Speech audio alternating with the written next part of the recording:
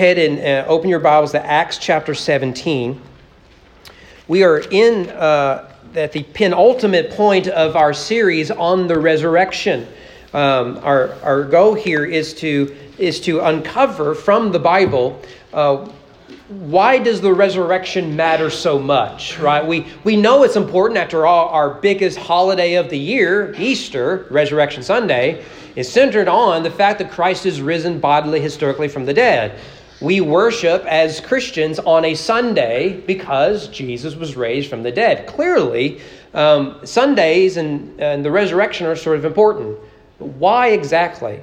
And what we have seen that the benefits of Christ's resurrection, if we receive it by faith, includes our salvation, our life, not just eternally when we die, but even now. Comfort we've looked at, assurance we explored last week. And we are wanting to look at the issue of justice, that Christ was raised for justice. Our understanding of right and wrong, just and unjust, righteous and unrighteous, comes from the fact that Christ is risen from the dead. Acts chapter 17, if you'll stand with me out of reverence for God's word, we want to start in verse 16.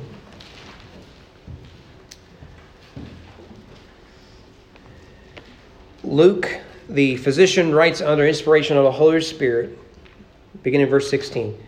Now, while Paul was waiting for them at Athens, his spirit was provoked within him, and as he saw that the city was full of idols, so he reasoned in the synagogue with the Jews and the devout persons, and in the marketplace every day with those who happened to be there. Some of the Epicurean and the Stoic philosophers also conversed with him, and some said, "What does this babbler wish to say?" Others said, "He seems to be a preacher of foreign divinities," because he was preaching Jesus and the resurrection. They took him and brought him to the Areopagus, saying, "May we know what this new teaching is that you are presenting? For you bring some strange things to our ears. We wish to know, therefore, what these things mean." All the Athenians and the foreigners who lived there would spend their time in nothing except telling or hearing something new. So Paul, standing in the midst of the Areopagus, said, "Men of Athens, I perceive that in every way you are very religious. For as I passed along and observed the objects of your worship, I found also an altar with this inscription, to the unknown God. What therefore you worship as unknown, this I proclaim to you. The God who made the world and everything in it, being the Lord of heaven and earth, does not live in temples made by man, nor is he served by human hands as though he needed anything, since he himself gives to all mankind life and breath and everything. He made from one man every nation of mankind to live on all the face of the earth, having determined allotted periods and the boundaries of their dwelling place. For they should seek God and perhaps feel their way toward him and find him. Yet he is actually not far from each one of us. For in him we live and move and have our being. As even some of your own poets have said, for we are indeed his offspring. Being then God's offspring, we ought not to think that the divine being is like gold or silver or stone, an image formed by the art and imagination of man. The times of ignorance God overlooked, but now he commands all people everywhere to repent, because he has fixed a day on which he will judge the world in righteousness by a man whom he has appointed, and of this he has given assurance to all by raising him from the dead. And when they heard of the resurrection of the dead, some mocked. But others said, "We will hear you again about this." So Paul went out from their midst.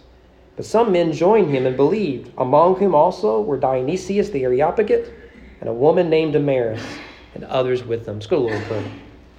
Our Father, I ask as always, as we open up your word, you would open our hearts, that we would receive your word, our mind, that we would understand it, our eyes, that we would see your kingdom, our ears, that we would hear and heed your word, our mouth, that we'd speak the truth of the gospel to ourselves, to one another in love, and to this lost and dying world. May you open our hands and our feet that we would be the hands and feet of Jesus, transformed by the gospel because of the work of your Spirit who points us to Jesus. Lord, without the resurrection, where would we be? Our understanding of what is right and wrong comes from the fact that Christ is risen from the dead and he reigns supreme over his kingdom. Draw us to your kingdom and draw our city to your kingdom. And may I decrease so that you can increase. In the name of your Son we pray. Amen. Be seated. I want us to take us back to a long time ago in the land of America. The year is 2012. And leading up to April 2012 was a campaign known as Coney 2012. Does anybody remember this? If you're a millennial like me, you probably do. But Coney 2012 was an online phenomenon. It was launched by a YouTube video, one of the early viral YouTube videos, which at one point, for quite a while, was the most watched YouTube video in the world before Baby Shark took it over. Baby Shark's the number one YouTube video out there. That's what's wrong with America. Anyways, so the video was released, and the idea was, we've got to stop Joseph Kony. Now, Joseph Kony is a warlord. He operates in northern Uganda and southern Sudan, and he is an evil person. Without a doubt, an evil person. Everyone agrees the guy, still living, still in operation, an evil person. He kidnaps children and either turns them into slaves or soldiers. He has killed countless number of people and caused all kinds of chaos and violence in the area. The person who started Coney 2012 had gone over into Uganda and witnessed this firsthand and became moved by something needs to be done here. So he launched the Coney 2012 campaign with that viral video. The idea is simply this. You watch the video, get all up in your feels, and you order the kit online for $30. In modern money, that's about $8,000. But for $30, you buy this kit, you get it in, it's full of posters and stickers and a t-shirt. And on a specific day in April 2012, when your parents are asleep, of course, you go out into the city and you cover the town with posters and spray paint and stickers. Why, you ask? Well, until Joseph Kony becomes the most famous person in the world, nothing will be done about it. These children will continue to be targeted. And so that was the idea. Thousands of people bought the kits. Tens of thousands of people bought the kits. And hardly anyone posted anything. And Joseph Kony is still in operation. What came out of the Coney 2012 came a new term that has since been coined, and it might be even in the dictionary, I don't know. The term is slacktivism. It takes the term slacker and activism and puts them together. And the idea is that in the age of broadband internet and Wi-Fi and the telephone, and is that we can convince ourselves that we can be part of justice. We can be part of the right side of history. We can be doing something good without really doing anything. Chances are you and I both have been guilty of this without even knowing it. If a war would be launched and we're told what side to support, we're going to put a certain flag or image or something on all of our Instagram accounts. If there's another riot in the street and we're told what side that we are to pick, and we'll make sure that it is on our news feed on Facebook, that everybody knows what side of the story that we are on. We do this all the time. If you hit like, if you share this, if you do this or that, then you will be doing justice. All the while, we sit comfortably in our couches and our chairs, really doing nothing. But we convince ourselves that indeed we are. We're convinced that true justice comes from a click on a website. I'm convinced the Bible has a better picture of justice than that. The justice is something that is a concern of Christianity. Although if we were to do a strict exegesis of this passage, we would highlight a number of things. For the sake of time, I want us to focus on what Paul says about justice from here. And you want to notice that Paul's concern is that the Athenians get the resurrection. And if they get the resurrection and they believe the resurrection, out of that will come a right understanding of not just everything we've discussed previously, but that of justice. Two ideas, two words that Paul wants us to see on this as it relates to justice from this passage. The first is hope. Hope.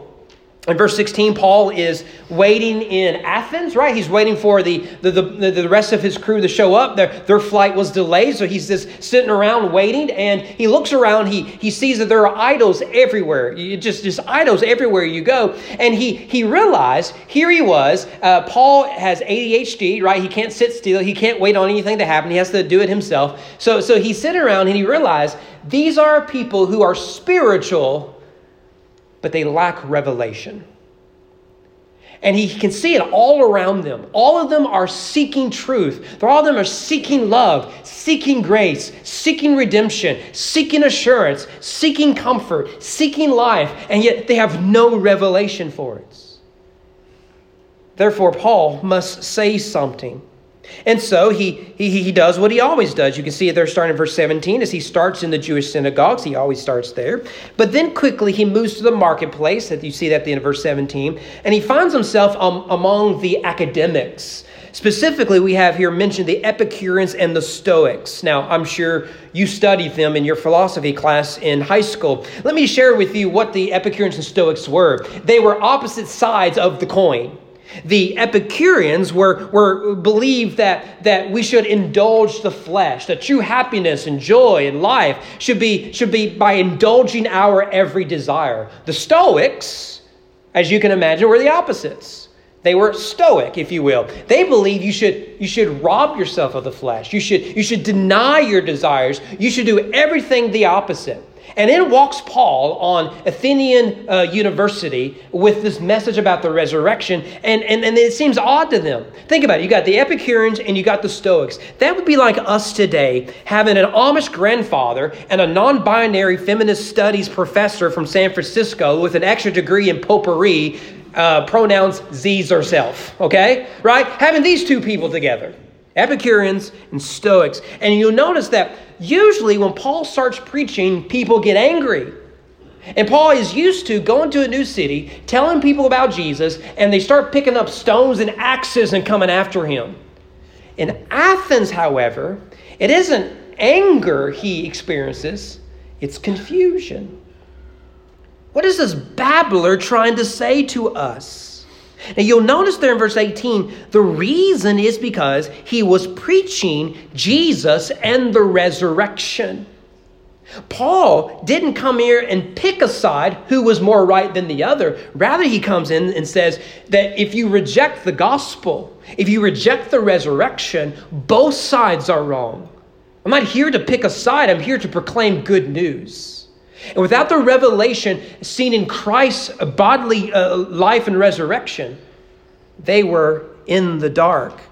They call him a babbler, an interesting word. It describes a bird indiscriminately picking seed off the ground. It was used to describe people who, like in the age of the internet, pick what they like and they put it all together in an incoherent worldview. This is the worldview of your neighbor, by the way. This is the worldview of that weirdo from high school you're still friends with on Facebook. This is the worldview of most of us. We just pick and choose what feels right, and what comes out is nothing more than babbling, like a bird indiscriminately picking seed off the ground. But you'll notice Paul's point here is that apart from the resurrection, what hope do you and I really have of justice? Let alone salvation, truth, grace, comfort, assurance, peace. Just in the area of justice, what hope do we really have? Think about what the story of the resurrection is. Christ enters into our world. That is unique in world religions. The eternal God who made the heavens and earth enters into our world, becomes one of us, walks among us, and experiences human evil and the ingenuity of human evil. So that at the birth of Christianity is an act of injustice by which God in flesh takes upon himself. Yet the story didn't end at the cross, but at the empty tomb. So Christianity comes and sees all the problems of the world, most of which is created by mankind, fallen mankind, and says, I don't know how we can solve this problem. But if God can turn graves into gardens, as we just sang, if he can turn seas into highways, if he can turn bones into armies, he can bring justice where there is unrighteousness. Paul says that we begin with hope. He's preaching Christ risen from the dead. And this is new to them. So new, they invent a word to describe him as a babbler. This is so new to us. There is no hope of true justice Whether you're addressing things like poverty or slavery or war or violence or racism or fatherlessness or the abuse of children, human trafficking, political corruption, there is no hope of overcoming it unless death itself has been defeated. Notice you get hope in verses 16 to 21 rather. The second is assurance. One of the things that a lot of people like to do when it comes to this passage, they like to highlight Paul's strategy. So for example, that when Paul goes into the synagogue, he knows that everybody there has read the Old Testament and has the worldview of the Hebrew Bible. So they believe in a creator, they believe in the law, they believe in sin, they believe in the hope of the Messiah, all that sort of stuff. So Paul doesn't need to begin there. They're already there, right? So like if I meet another Louisville fan, there's no point in me talking about how awful Kentucky fans are. We're already there, right? We already agree on that, right? We agreed to it. So we can just bypass that. So too, Paul doesn't need to do that. However, when Paul is with the Gentiles who have no revelation, only human philosophy, he pauses and he goes all the way back to the things that he can assume that the Jews have, but he has to go back and to explain to the Gentiles. That's what Paul does here, is he goes all the way back to creation. Here's his point, just to summarize it. The living God cannot be brought down in the form of idols. You can't fashion God. He isn't limited by the art of humanity, which is good because I ain't artistic. And so to fashion God through the mind and the hands of man, and Paul says that's nonsense. It's nonsense. You can beautify this place with statues, and those statues are nothing because God is bigger than your imagination. Here, of course, he's quoting the second commandment. Don't make graven images of God, because you can't. To do so diminishes the beauty, the power, and the sovereignty of God. So you can't bring God down in the form of idols and human religion. However, he argues, he can be made known. You can't fashion God so that he can fit on your mantle. That doesn't mean you can't know God, because you can. Notice there in verse 23, he highlights a particular idol to the unknown God. One of the things that archaeologists have given us is we have found such altars. They usually say to the unknown gods, because it's a pluralistic, a polytheistic world. Paul just makes it singular because he's interested in saying, you've got all these gods that are meaningless, and you've got one looking for the unknown gods. Let me tell you about the God you don't know. And I can tell you who he is. And we have found several of these. You can do your own research on it after service. But I want to highlight three things Paul says that you can know about this God to these Gentiles, right? They've never read the Bible. Three things he emphasizes. One, God is the creator of life. You see it there in verse 24. He is the God who made the world and everything in it, which means the genesis of everything is found in God himself. So this wasn't some primeval war between good gods and bad gods, and you hope the good guys win. No. There is one God, creator of the heavens and the earth. Genesis 1 and 2, it is summarized. You see it there also in verse 25. He himself to all mankind, life, breath, everything.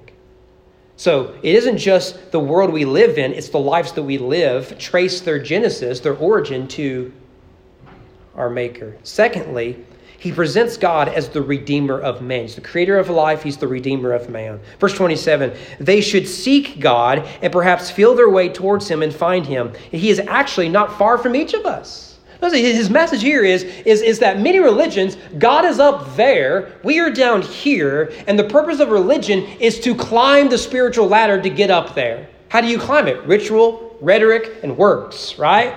You ask any person, should you go to heaven? Yeah, I'm a good person. That's it. That's the religion. Virtually every religion presents that. If you do the ritual, if you say the right prayers, you pretend like you're a good enough person, God are like, all right, get in here, right? And so the idea is that God is distant, I must go to him. Paul's point is that we've distanced ourselves, God must come down to us. That's redemption. That's salvation. And the center of that story is, of course, in Christ. God who dwelt among us. He tabernacled, he templed among us, died and was raised again from the dead. Verse 30, the times of ignorance God overlooked, but now he commands all people everywhere to repent. God is not just the creator of life. He's the redeemer of man, if you would come and believe. Notice his third thing he says about God. He says, this God who created us, this God who is our redeemer, he's the executor of justice. Notice verse 31, he has fixed a day on which he will judge the world in righteousness. Your translation may say justice. It's the same word. In Greek, it's the same word. And some translations will say righteousness, some say justice. It's the same word, same meaning. His point is that if God is our creator, who has come down to become our redeemer, rest assured, he will execute justice. After all, isn't that the story of the gospel? Where there is sin, there is injustice. Where there is salvation and righteousness, there is the peace of divine shalom. Therefore, if you want true justice, what you need is for the Creator to become our Redeemer. And upon his shoulders lie all of our sins, all of our evil, all of our unrighteousness, all of our guilt and shame, and it is satisfied. So that at the resurrection, we are set free. You will not find justice where there is unrepented sin. But where there is righteousness, you will see shalom start to take place. But if we do not come to him as Redeemer, rest assured, he says, God will execute his justice. You see his point.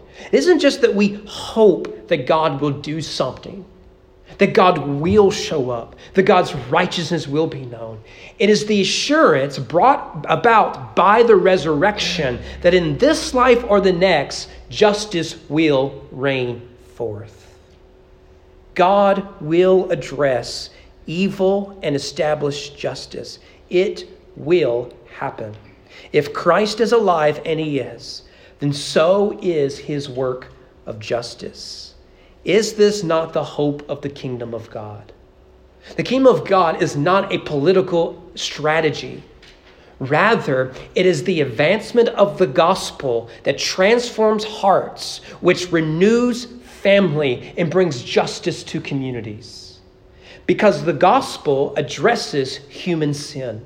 And when you address human sin, you address human injustice. And let us not forget again that Jesus was executed by the unjust convergence of hypocritical religion and imperial power. Yet when he was raised from the dead, he made it clear such power had no authority over him nor his kingdom. In every religion, God remains aloof when it comes to suffering and injustice. But in Christ, we have one who has entered into it and overcome it. This is why if you read history, Christians do not look at how awful things look.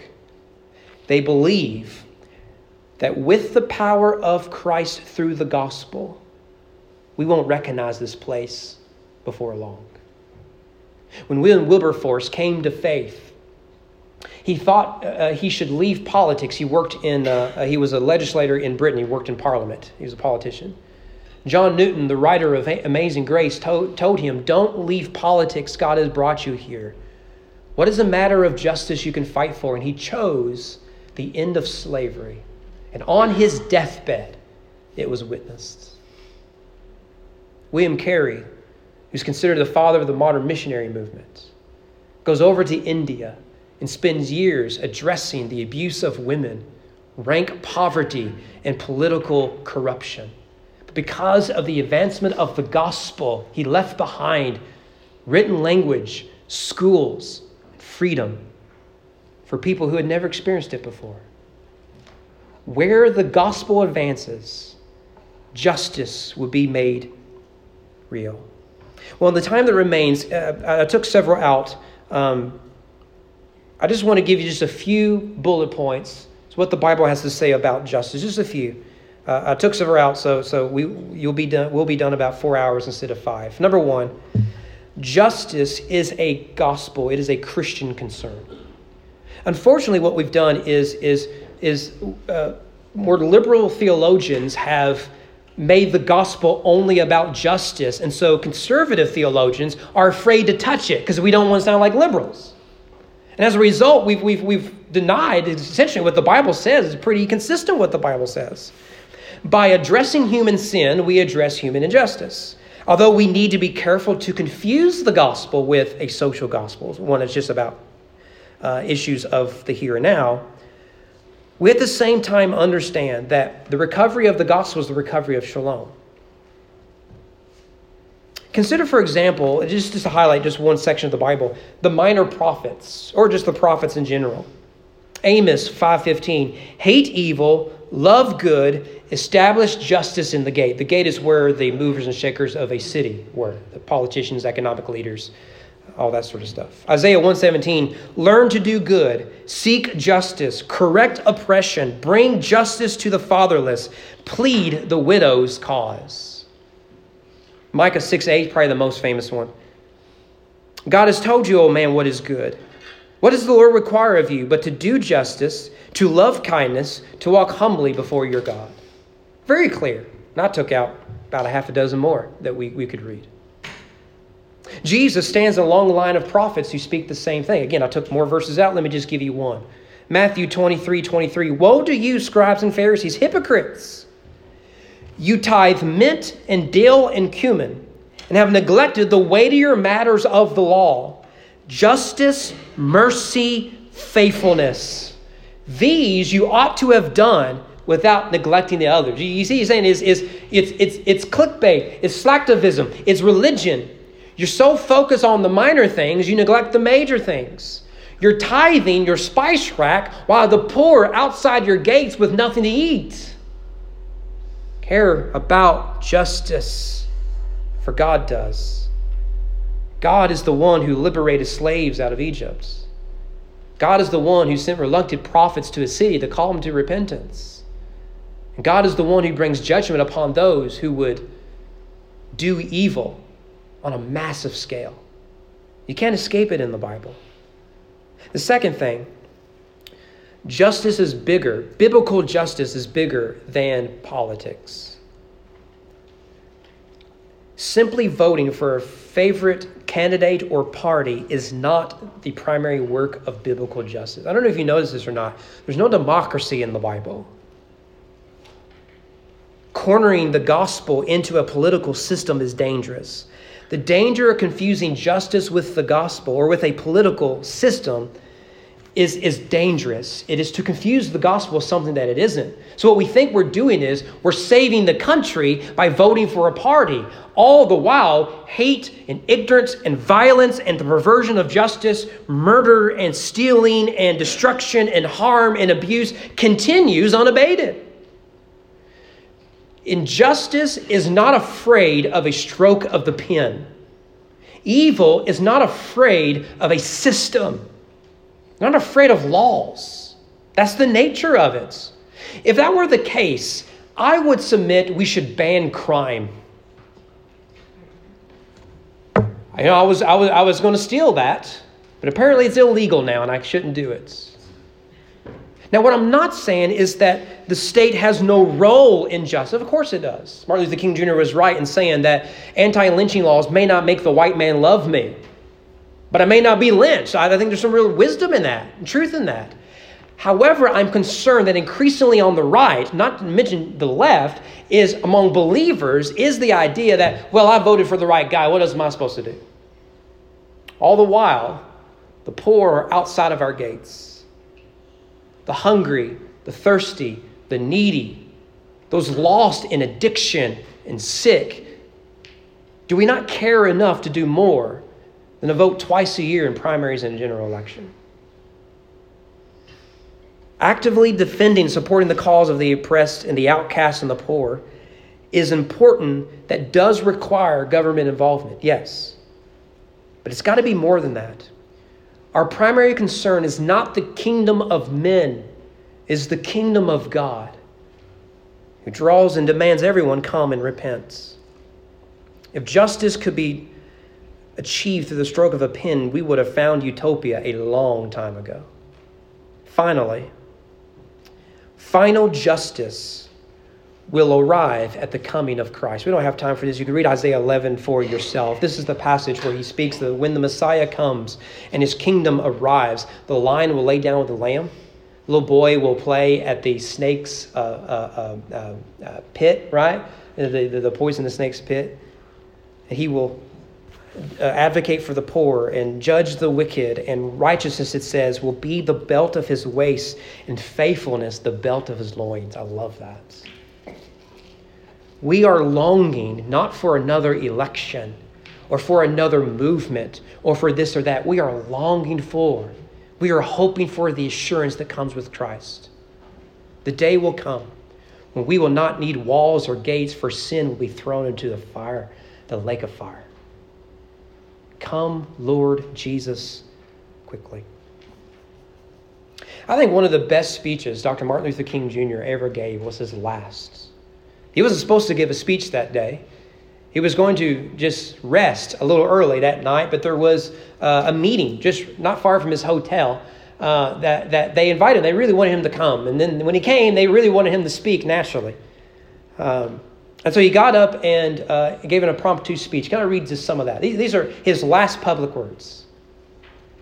It's all right to talk about long white robes over yonder and all of its symbolism. But ultimately, people want some suits and dresses and shoes to wear down here. It's all right to talk about streets flowing with milk and honey, but God has commanded us to be concerned about the slums down here and his children who can't eat 3 squares meal a day. It's all right to talk about the new Jerusalem, but one day God's preacher must talk about the new New York, the new Atlanta, the new Philadelphia, the new Los Angeles, the new Memphis, Tennessee, or what about the new Frankfort, Kentucky? This is what we have to do. And then his conclusion is this. I love this. Well, again, this is he is assassinated the next day. Well, I don't know what will happen now. We've got some difficult days ahead. It really doesn't matter with me now because I've been to the mountaintop, referencing Moses. I don't mind. Like anybody, I would like to live a long life. Longevity has its place. But I'm not concerned about that now. I just want to do God's will. And he's allowed me to go up to the mountain. And I've looked over and I've seen the promised land. I may not get there with you, but I want you to know tonight that we as a people, we will get to the promised land. Isn't that the hope that we have in the gospel? Assured to us by the resurrection of Jesus? Can't you, from the advantage of the mountaintop, see the promised land that God is doing when people come to faith? Isn't that what you want? If Christ is risen, it will be done. I want you, before we end, to look at the last 2 verses of this passage. Last 3 verses. Verse 32. Now, when they heard of the resurrection of the dead, some mocked. But others said, we will hear you again about this. That's encouraging. So Paul went out from their midst, but some men joined him and believed. Here are some of their names. Among them were Dionysius the Areopagite, and a woman named Damaris, and others with them. Do you see it? Do you see it? When God gets sinners, he will bring about righteousness. Folks, our job is to bring sinners to a Savior. And the benefits of that is the truth, the hope, and the justice that we all long for. But don't bypass the resurrection to get there. It's the only means that we will ever arrive. Have you been to the mountaintop? Let's pray. Our Father, we ask that you would be so kind as to move us to faith.